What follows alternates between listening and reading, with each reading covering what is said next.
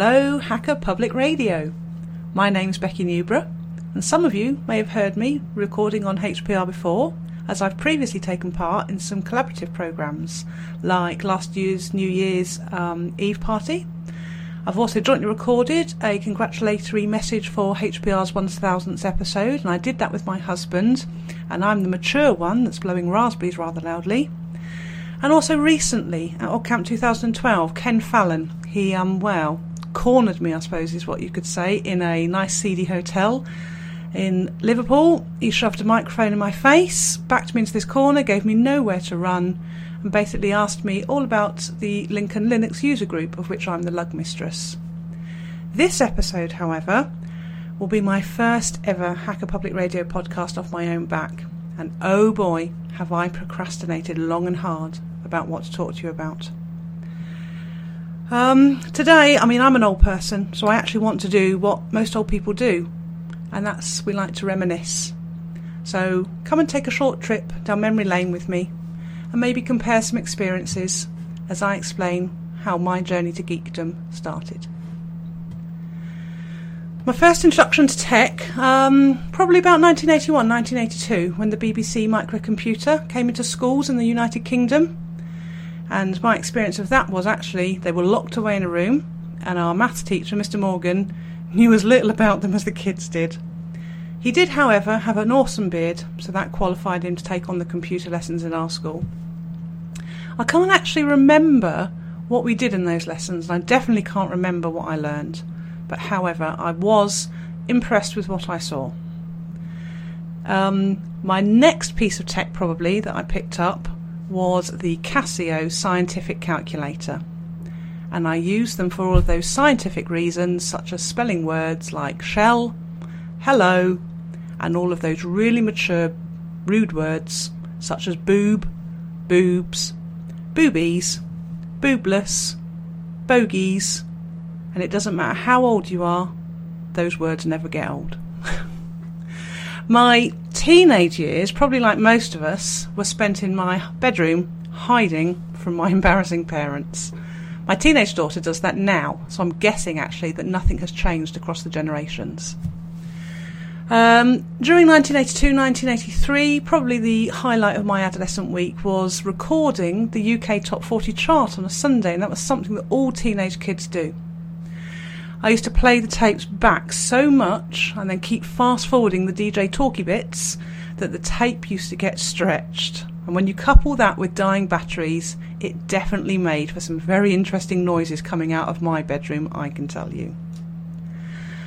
Next was Christmas 1984, and wow, what a Christmas.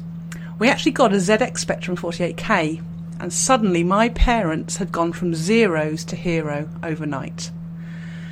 There was a downside though.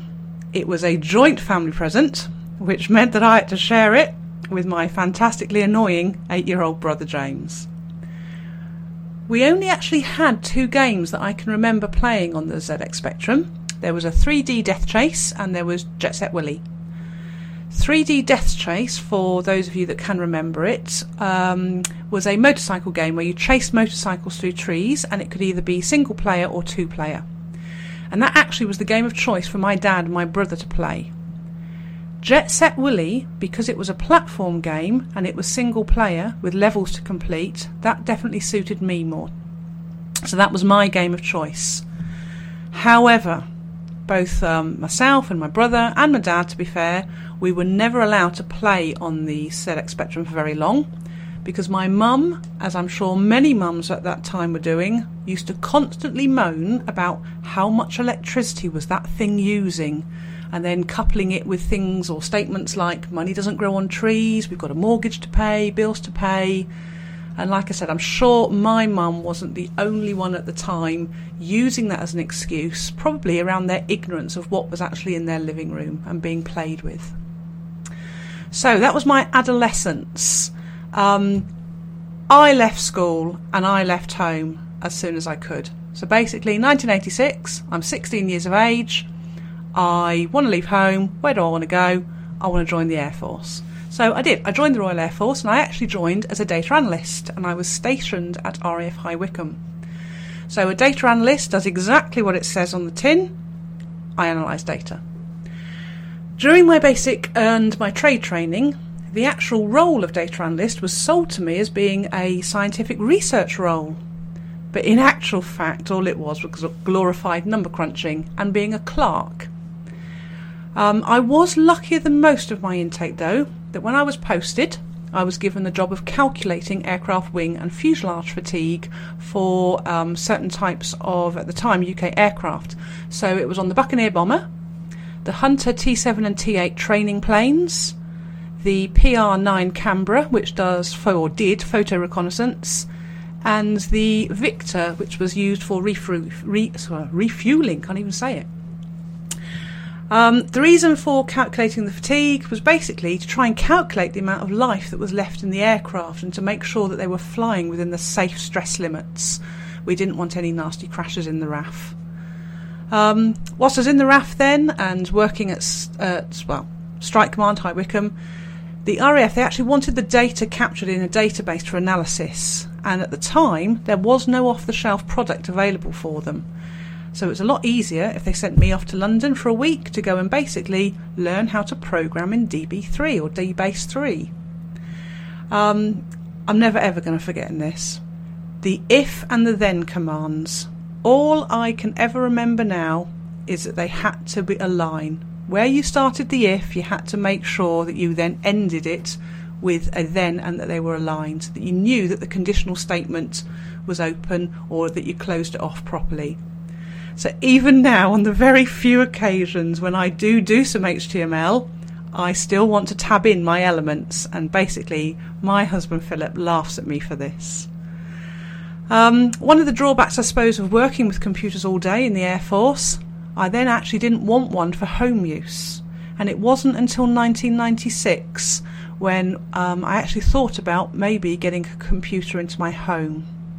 I do remember having to take out a bank loan, and I do remember paying about £1,500 for it. Getting onto the internet in those days was also a bit of a bind. We had over here FreeServe dial-up, and I remember it costing a penny a minute. However, if you'd been on for longer than 60 minutes, they used to break the connection. They used to kick you off because that was their max. Again, because I use computers all day at work, the one that I had at home, I just wanted to play games on. And I remember playing the games Risk, certainly Theme Park and SimCity. They were definitely my favourites. My husband has since commented actually that I do have megalomaniac tendencies apparently.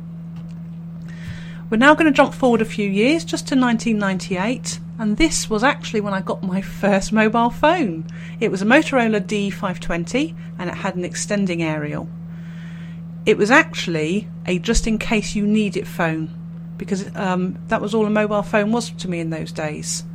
However, nowadays, I do tend to use my mobile to browse the internet, take pictures, check email, stream podcasts, play games, so actually very, very little text messaging or phoning goes on.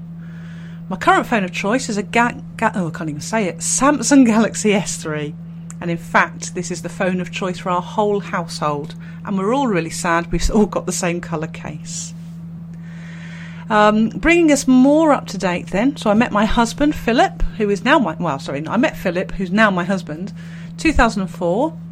And through him, I actually got my first introductions to Linux and open source operating systems. I'd never heard of them before I met Philip. He used to come to my house and he used to laugh at my old Windows machine. And he'd keep offering to make it better for me. I think he actually meant make it disappear. I just do distinctly remember him saying one day I remember saying to him that there was no way that he was going to be putting that open source shite on my computer in my house. How wrong was I? By the time he'd moved in, and by the time that we had got married, not only was I using Ubuntu as my default distribution of choice, he'd also stripped out the Windows PC from the house. He'd got each of us laptops, and that was very opulent, I thought, because it had up until then been me and my daughter sharing some cranky old Windows machine in the corner. This was also the time that actually he made his home project that he'd been working on part-time in evenings and weekends, available to everyone on the interwebs to download.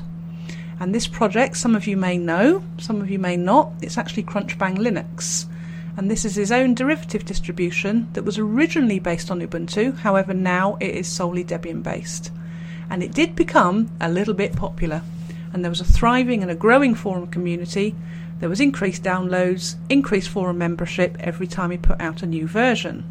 So, being the supportive wife that I am, and wanting to learn more about Linux and open source in general, I did offer to look after the forums for him in the early days, monitoring user registration and moderating comments and conducting the search and destroy missions for spam posts and links, actually not realising what I was letting myself in for. Now we have a dedicated forum moderation team for the Crunchbang forums, and for that I am eternally grateful. Philip also introduced me to some tech events such as Lug Radio Live and OggCamp, and it's been through attending these events and meeting like-minded people, and coupled also with doing the community management bit on the Crunchbang forums, that actually inspired me to want to go out and do more in my local community. So I did last August. I set up a local Linux user group for Lincoln. And that pretty much now brings us bang up to date on my journey into geekdom, other than the fact that I do have a new experience to add to my list now, and that is recording this podcast that I'm going to contribute to Hacker Public Radio. Thank you very much for listening. I hope you've enjoyed what you've heard. My name's Becky Newborough. Thank you and good night.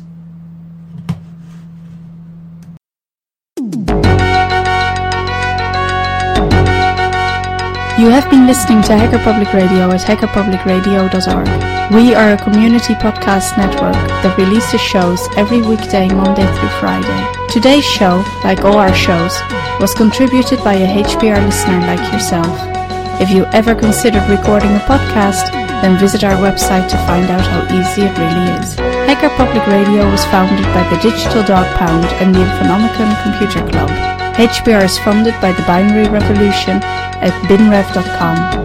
All BinRev projects are proudly sponsored by Lunar Pages.